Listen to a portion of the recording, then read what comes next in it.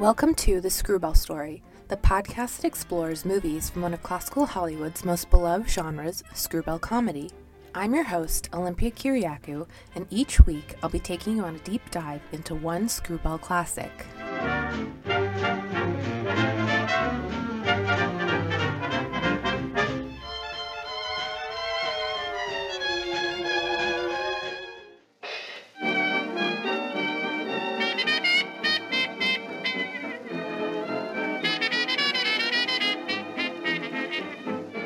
On this episode, we'll be exploring one of my all-time favorite romantic screwball comedies, Hands Across the Table, from 1935.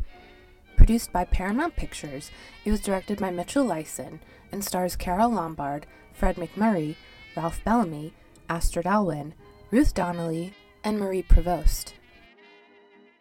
Hands Across the Table's protagonist, Reggie Allen, has one goal: to marry a rich man.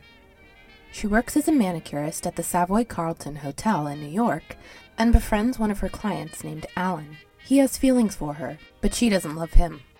She instead sets her sights on playboy Theodore Drew III, or Ted for short. After a bit of schmoozing, Ted invites Reggie out for a night on the town. However, he gets so drunk that he can't make it home. Reggie agrees to let him sleep on her sofa, which causes him to miss his cruise to Bermuda, that he later reveals is a present from his wealthy, soon-to-be father-in-law. The next morning, Ted reveals that he's engaged to a so-called pineapple heiress, Vivian Snowden, and that he intends to marry her for her money. Realizing that they're both partners in the same game, Reggie invites him to stay with her for the week until the boat that he was supposed to be sailing on returns from Bermuda. Their feelings grow over the course of their week together, and they must decide whether they'll stick to their principles or give in to love.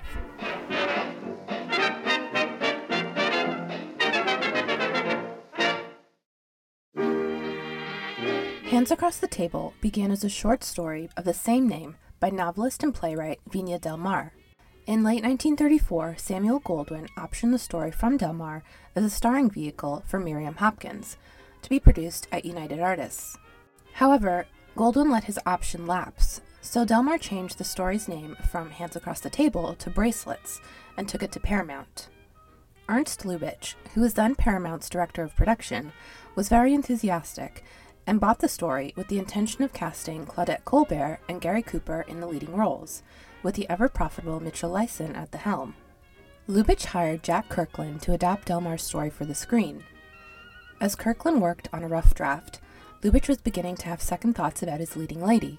Claudette Colbert had proven herself to be equally adept at light comedy as she was with melodrama, and by 1935 she was already one of Paramount's brightest stars.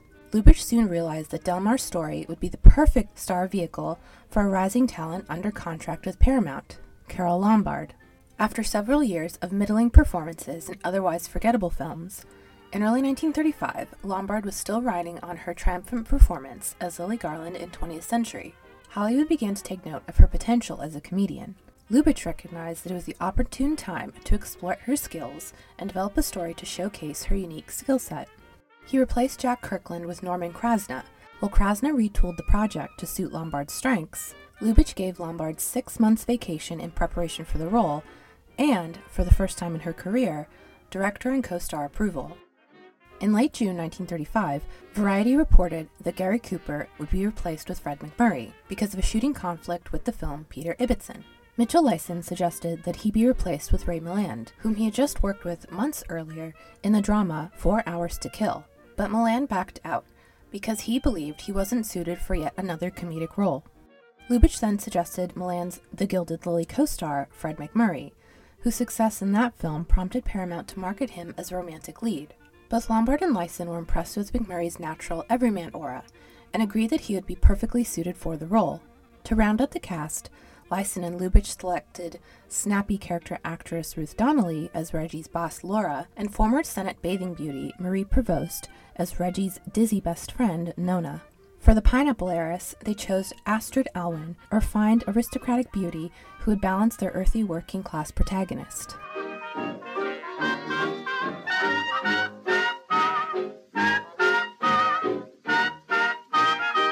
Production on Hands Across the Table began in August of 1935, but according to Fred MacMurray, he and Lombard first met weeks earlier in the Paramount Still Gallery.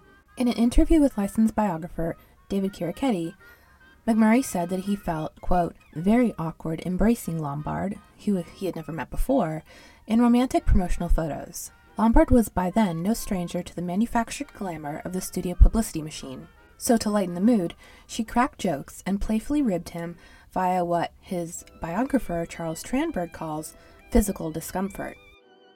McMurray did not begin his career as an actor, but as a musician. He played saxophone in several smaller bands before landing a gig with Gus Arnheim and his Coconut Grove Orchestra, where he performed as a feature vocalist on such tracks as All I Want Is Just One Girl and I'm in the Market for You. After a brief stint on Broadway, including a leading role in Three's a Crowd, McMurray signed with Paramount in 1934, with his first feature film being the aforementioned The Gilded Lily. By 1935, McMurray had 9 film credits to his name, but it was clear to Lombard and Leisen that he was still nervous about tackling this big comedic role. Harkening back to the guidance Howard Hawks and John Barrymore gave her on 20th Century, Lombard tried to do the same for McMurray. Mitchell Leisen recalled, Carol was a great help to Fred. She'd get down on the floor and say, now be funny, Uncle Fred, or I'll pluck your eyebrows out. Leisen later recalled that Lombard worked as hard as I did to get that performance out of him. When the actors shot the scene where Reggie gives Ted a painful manicure, Lombard kicked McMurray's shins under the table just before the cameras would start rolling. She smiled sweetly and said, loosen up, you big ape. It isn't going to hurt. McMurray admired Lombard's free spirit and believed that his performance was good if he could make her laugh. During the shoot, McMurray and Lombard developed a solid working relationship, and, afterwards, a lifelong friendship. In their spare time, the actors would go duck hunting with Fred's first wife, Lillian Lamont, and Carol's second husband, Clark Gable, or they would get together for a simple barbecue at their San Fernando Valley ranches. Fred McMurray was a down-to-earth, congenial star, and someone who never publicly commented about any of his co-stars. Privately, however, he admitted that he had 2 favorite leading ladies, Claudette Colbert and Carole Lombard. He told his second wife, June Haver, that the latter was the most fun to work with. With his characteristic humility, McMurray later said, I owe so much of my performance in Hands Across the Table and my subsequent career to Carole Lombard. McMurray's daughter Kate also revealed that Lombard was the one who encouraged him to fight for a higher salary at Paramount. As a tribute to his friend, he gave his other daughter Susan the middle name Carol.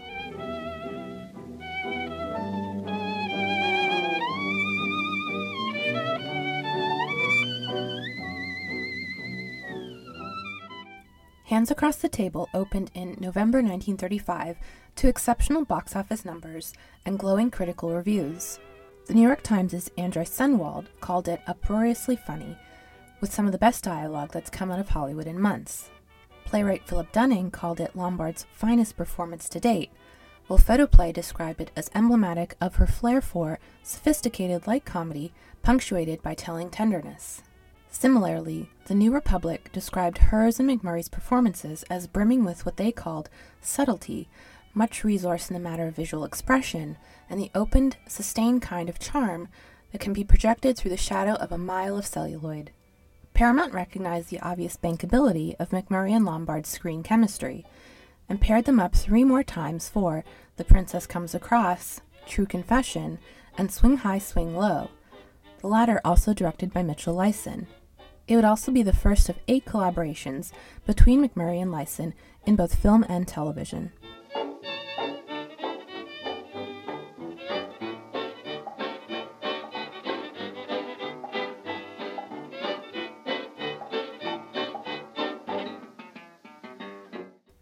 A recurring trope in screwball comedy is class consciousness, and what writer Wes Gehring calls a Depression-era fascination with the upper classes.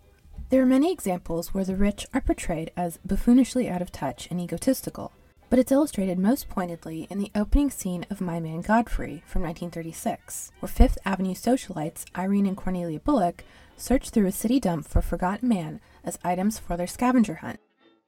Although there are rare moments of clarity in the screwball genre, the contrast between the rich and the working classes was meant to offer a humorous critique of upper-class frivolity, while acknowledging the urgent sense of despair rooted in 1930s American society. Hands Across the Table leans into this trope two ways. First, through Reggie's backstory, and second, through a visual comparison between her and Vivian. Early on in the film, Reggie explains her motivation for wanting to marry for money. She confides in Alan on the terrace of his plush penthouse apartment. Gee, you're lucky. Won't you, Paul? Me? Well, who else? That'll be all, Peter. Well, I'll try, but it may throw me.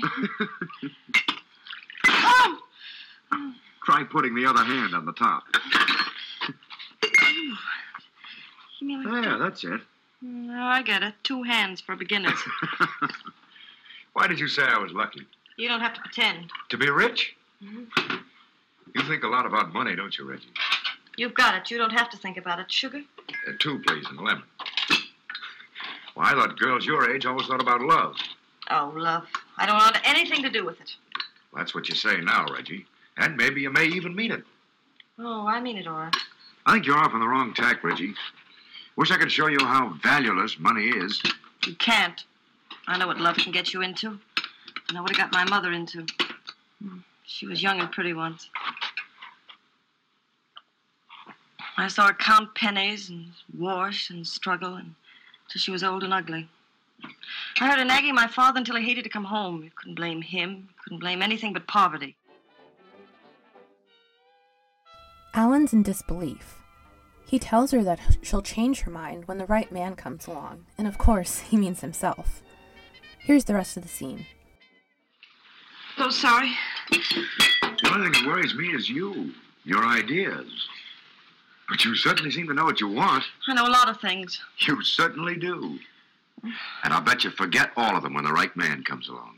No, I won't. You can't blame me for wanting the things I do. Every woman wants them. Only I say I do.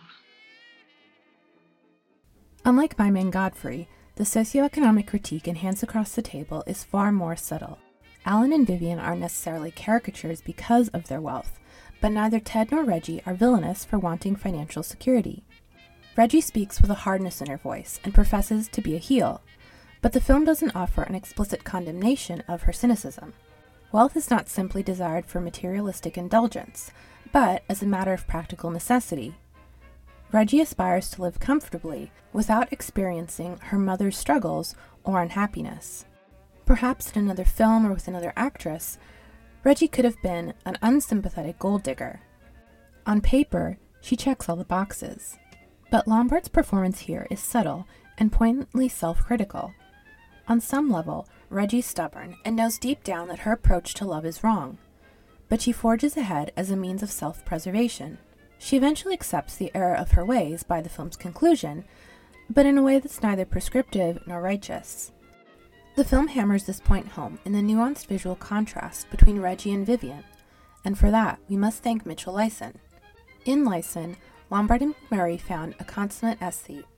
He's been described as Paramount's answer to George Cukor because both directors understood how to make their leading ladies look beautiful. Leisen began his career as a set and costume designer, earning his only Academy Award nomination in 1930 for art direction for the Cecil B. DeMille drama Dynamite. He transitioned to directing not long thereafter, making his debut with the 1933 drama Cradle Song. In a 1983 interview with John A. Gallagher, Ralph Bellamy recalls that Leisen was meticulous director. He had a great artistic sense and a very sensitive guy. Lovely to work with. Under Leisen's direction and Lombard's frequent collaborator, cinematographer Ted Tetzlaff's masterful use of lighting, Lombard and McMurray are radiant. The film boasts some remarkable close-up shots of both stars, such as when Ted's lying in his makeshift bed. His bare muscles are lusciously bathed in the moonlight glow. But just as the woman's director designation is reductive to Cukor's brilliance, there's more to Leisen's style than just sophisticated flourish. Leisen was a generous and sensitive director who knew how to get the most out of his actors by playing to their strengths. In the case of Lombard and McMurray, he understood the value of their charisma, and Hands Across the Table is very much a study of star chemistry. Take, for example, what is arguably my favorite scene in any screwball comedy, where Reggie and Ted make a long-distance phone call to his fiancée, Vivian. This, of course, is where the character contrast that I mentioned earlier comes into play. Reggie pretends to be the long-distance telephone operator to help Ted keep up his Bermuda charade. Lombard holds her nose in order to make Reggie's telephone voice sound more nasally, and she really hams up her delivery. Hello? Hello? Hello, Miss Snowden? Bermuda calling. Are you ready? This is Miss Snowden. Yes, I'm ready. Well, go ahead with Bermuda. Hello, Vivian. Can you hear me? Can you hear me, Vivian? Hello, Ted. Yes, I can hear you perfectly. How are you, and when are you coming back? Oh, I'm fine, Vivian. I'll be back. Hello, Snowden 82793. Miss Vivian Snowden, Bermuda calling. Hello, go ahead with Bermuda. Operator, I've got Bermuda. Will you please get off the line? Through cross-cutting, Leisen provides a neat juxtaposition between Reggie and Vivian, and crucially, Vivian's incompatibility with Ted. Sitting in her glass phone booth studded with orchids, Vivian wears a fancy evening gown and jewels. On the other end of the line, in her one-bedroom apartment, Reggie is dressed far more modestly, wearing a white apron over her simple black dress.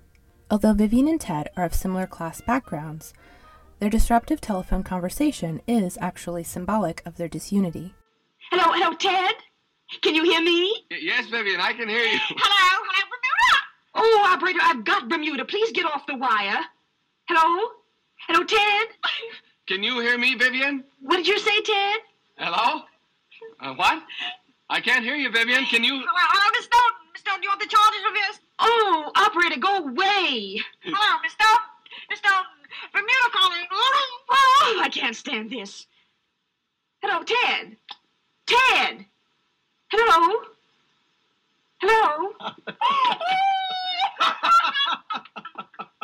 Boy, is she mad. I lost my daffodil, too. Hello, get me the Bermuda operator, please. Oh, my God. Yes? No call from Bermuda. Why, that's from New York. Are you sure? Vivian gets increasingly frustrated by the phone call, but we see Reggie and Ted giggling as they try to maintain their composure. Their synchronous, natural giggles throughout the scene are clear evidence of their romantic connection. As they fall to the floor in a fit of laughter, their voices blend together in a joyous crescendo, and their bodies entwine on the ground as if they're one. We realize here that these two are meant to be together. Of this scene, Mitchell Leisen recalled, "When they finished the take, Carol and Fred collapsed on the floor in laughter. They laughed until they couldn't laugh anymore. It wasn't in the script, but I made sure the cameras kept turning, and I used it in the picture. It's so hard to make actors laugh naturally. I wasn't about to throw it out."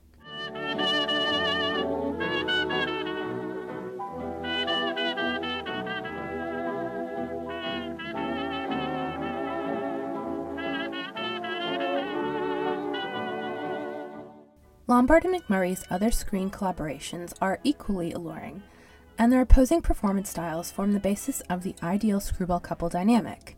Passion and capricious on the one hand, logic and patience on the other. The tangled romance in Hands Across the Table taps into a unique character dynamic, allowing them to meet somewhere in the middle. Opposite McMurray, Lombard's heroines take on a maturity and introspection that's equally matched by a lighthearted sparkle that he draws from her. The telephone scene is emblematic of McMurray and Lombard's comedic lockstep, but the actors' chemistry oozes off the screen in other scenes too. Later on in the film, the pair come to a fork in the road. Will they, or won't they, finally admit their feelings for one another? Leisen sets a dreamy scene. Framed in long shot, McMurray and Lombard lay on a mattress just outside her bedroom window. Her radio, which is plugged into an outlet indoors and tethered to a long cord, plays a melodic tune called The Morning After. Ted croons along. McMurray's voice is smooth and comforting. A soft breeze ruffles the laundry hanging overhead. You can almost feel the soothing warmth of this late summer night. It's not a high-class setup, but it sure looks romantic. Snuggled up beside Ted, Reggie studies his face as he sings. Their feelings are practically at the back of their throats. It's clear that they love each other, but neither want to make the first move.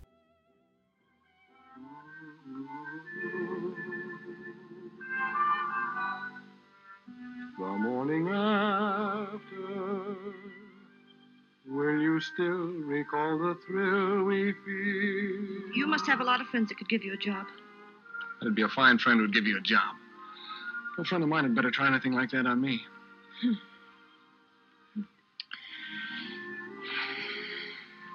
What's the matter? You and your ideas. You wouldn't give an inch, would you? Nope. Would you?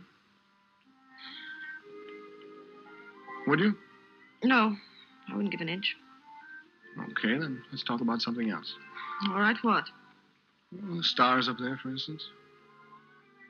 Boy, those really are stars, aren't they? Yes, they are. I've never seen them so close before.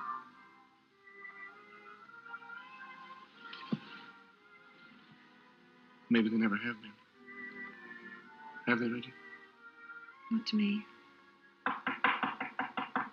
Oh. No, who's that? Oh, I forgot. It was a surprise for you. Oh, stay here, Reggie. That's the nicest present I could have. As McMurray sings, Leisen cuts to a medium close-up to convey the couple's intimacy. What makes McMurray and Lombard's chemistry so delicious is that so much of it comes from their body language. In the absence of actually admitting their feelings out loud, their forlorn glances, sighs, and physical closeness reveals the depths of their souls. This becomes more apparent later on in the film when they meet again on Reggie's rooftop. The same romantic melody plays in the background as Reggie and Ted each smoke cigarettes in their beds. They may be separated physically by distance and the bedroom wall, but their posture and movements are mirror images of each other, reminding us once again of their psychic bond. Reggie can't sleep, so she goes outside to get some air, and Ted follows her. Swell out here, isn't it? Yes, lovely.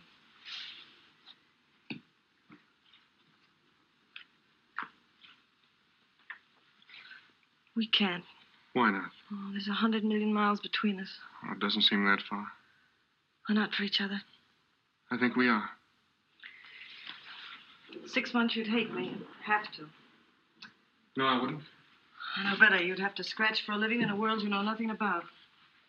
Isn't that what you're doing? I'm used to it. I could get used to it. It's too late. You couldn't fit yourself to being poor. Other people have done it. Yes, and there's no greater tragedy. With you, it would be 1,000 times worse. You'd always know you could have been rich again if you hadn't been foolish. You'd be thinking about that all the time. You couldn't help it. Marry the rich one, Ted. Believe me, if I were you, that's what I'd do. Good night. Leisen's intimate framing and Ted Tetzlaff's sensual lighting elevate the romance of the scene. The hardness in Reggie's voice that I previously identified in her conversation with Alan rears its head again. Lombard uses it once more to show that Reggie protects herself from getting hurt and, in a way, prevents Ted from hating her. She tells him that he'd resent her for giving up his life of luxury and riches. She refuses to make eye contact with him, but Lombard's teary eyes and deep-toned voice tells us so much. When Reggie says, "Marry the rich one, Ted," that's exactly what I do. He grabs her shoulder. That small, intimate gesture says everything. He wants her, and Reggie knows it. By the end of the film, all of their repressed feelings bubble up to the surface, erupting in a mile-a-minute love confession in Alan's apartment. Hands Across the Table is not one of the snappy, fast-paced dialogue screwball comedies, and tonally, this concluding scene is a bit disjointed from the rest of the film. But from a genre perspective, I suspect that it was an excuse for Leisen to lean into that screwball style. Did you find somebody with more pineapples? No, I found somebody who's crazy, as crazy as I am. Somebody I shouldn't even waste my time on. But like an imbecile, I fell in love with her. Love? You fell in love. Yes, The only one you're in love with is yourself. Is that so? You wouldn't give up your comfort. Yes, for the I fell in clean love. shoes. Funny, well, why I don't you hope it laugh makes you about it? happy. You do, I hope huh? you eat so many pineapples I you never get thought sick I'd of fall them. for the racket, but I Shut do. up! That's why I like Both it. of you. What do you think of my apartment is, Madison Square Garden? Go someplace else and do your battling. Yes, what do you mean by coming up in this gentleman's apartment and making all this noise? Well, all right, let's go someplace where we can argue like gentlemen. Let go, Iris! Ouch! Come on now, Alice, Alice, save me! Sir, you can't possibly stand all this. All right, Peter.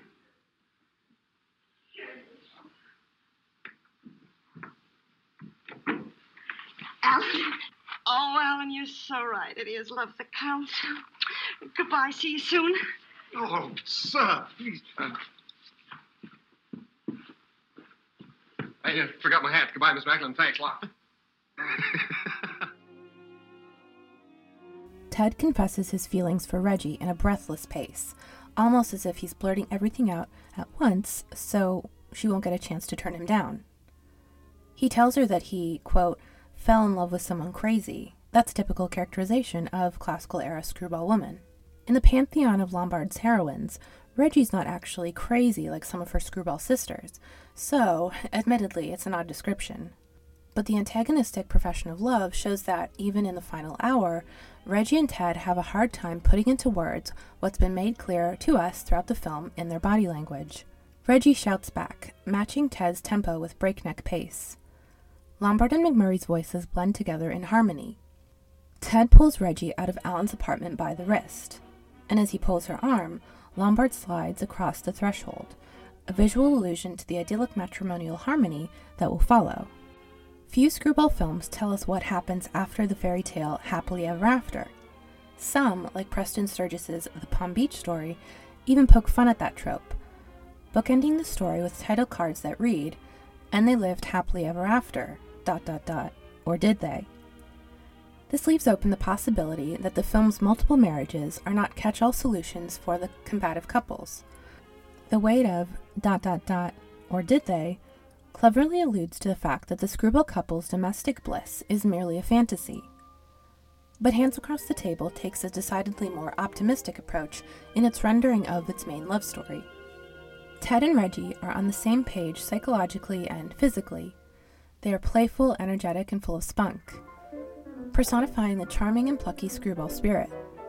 We know, beyond a shadow of a doubt, that these two will actually live happily ever after.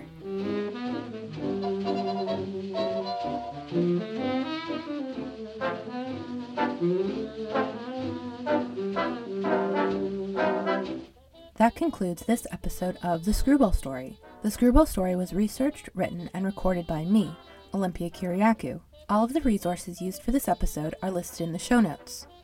If you'd like to stay up to date on future episode releases and other news, please follow us on Instagram or Twitter at The Screwball Story, or me, I'm at The Screwball Girl. Thank you for listening, and we'll meet again next time. Bye-bye!